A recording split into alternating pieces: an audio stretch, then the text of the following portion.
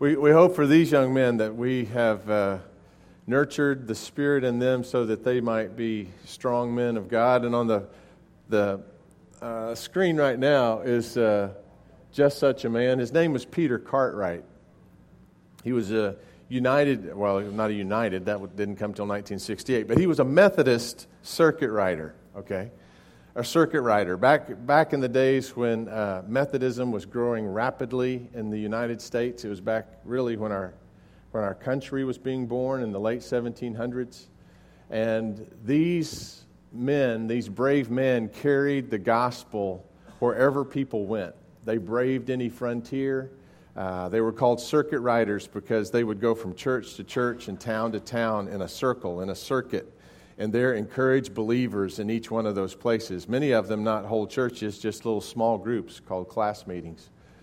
But because of that, the Methodist Church grew faster than any other denomination within the United States for many, many decades.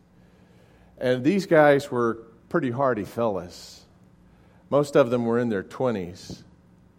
In fact, the life expectancy of a circuit rider was 30 years old.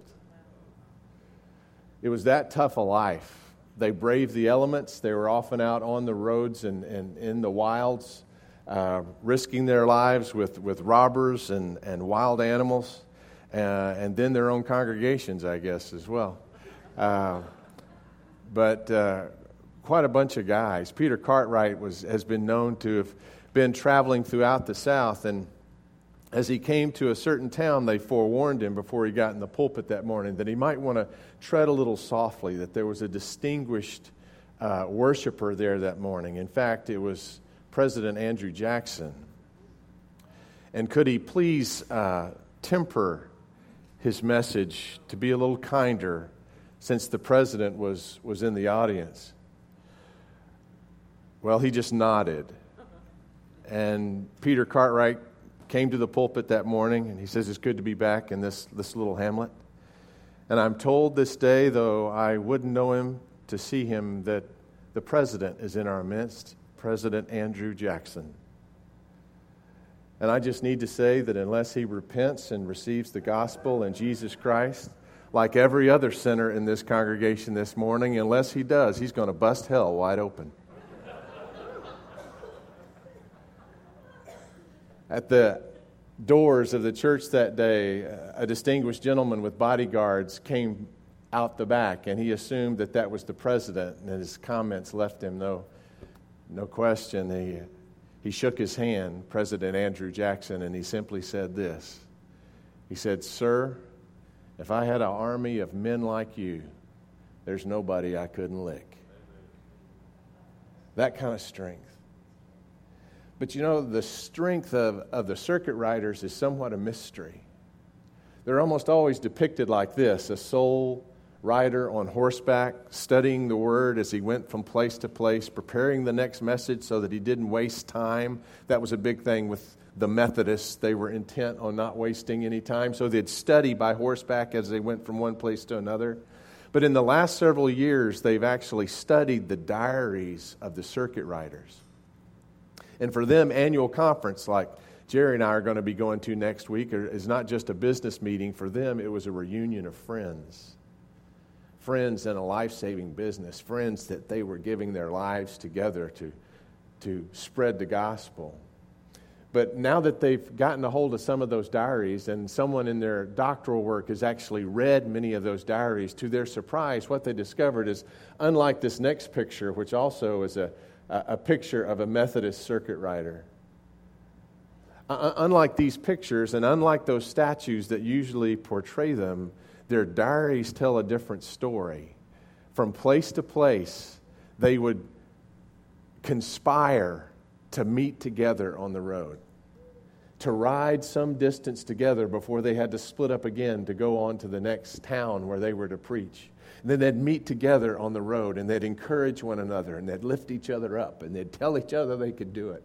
They'd pray for one another, and they'd strengthen one another in the Lord, and then they'd part ways again. And so people saw them coming into town as lone rangers, but they were far from alone.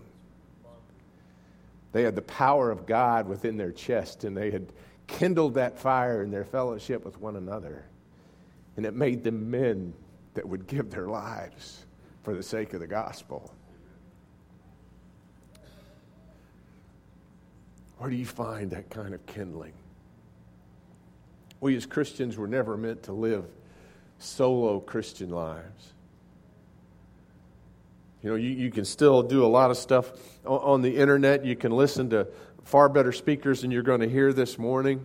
You can get a download at any time you have any need, but there's a difference between just hearing a word and finding a riding partner in life.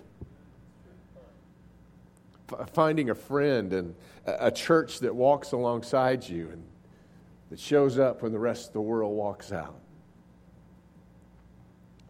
Who's on your circuit? Who is it that reminds you that not just here on Sunday mornings when you partake of communion, but every day during the week, every moment in between, you walk with the living God and the living God walks with you? As you come forward this morning for this meal of grace, don't just come to the table. Look around. Look around. Every other face in this place is a little testimony to the fact that they're riding the same circuit as you. Encourage one another. Be there for one another. Continue to be the people that beat your pastor to the hospitals and make the calls and check in week to week with one another. And when tornadoes roar overhead, you're the one that calls and makes sure everything's still okay. You're not alone in this life. You can walk with a brother and sister because of what this meal means to us all. Because this meal makes us kids all around the same table. If we have the same Heavenly Father, why shouldn't we treat one another like brothers and sisters? On the night that He gave Himself up for us, Jesus took bread and He gave thanks to you, our Father. And He broke the bread and He gave it to His disciples, saying, "Take and eat. This is my body, which is broken for you. Do this in remembrance of me." And likewise, after supper, Jesus took the cup. And He gave thanks to you, our Father, and He gave it to His disciples. And He said, "Take and drink from this, all of you. For this is the cup of the new covenant, poured out for you and for many for the forgiveness of sins. Do this as often as you drink it in remembrance of me."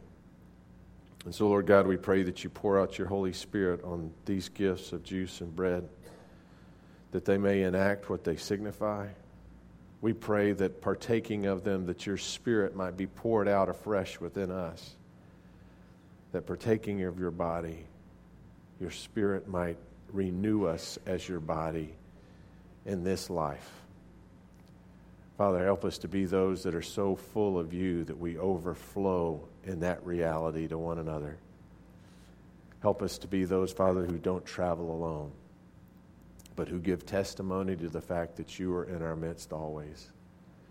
In the name of the Father, and the Son, and the Holy Spirit, we pray, even as your Son, Jesus, our Savior, taught us to pray, saying, "Our Father, who art in heaven, hallowed be thy name.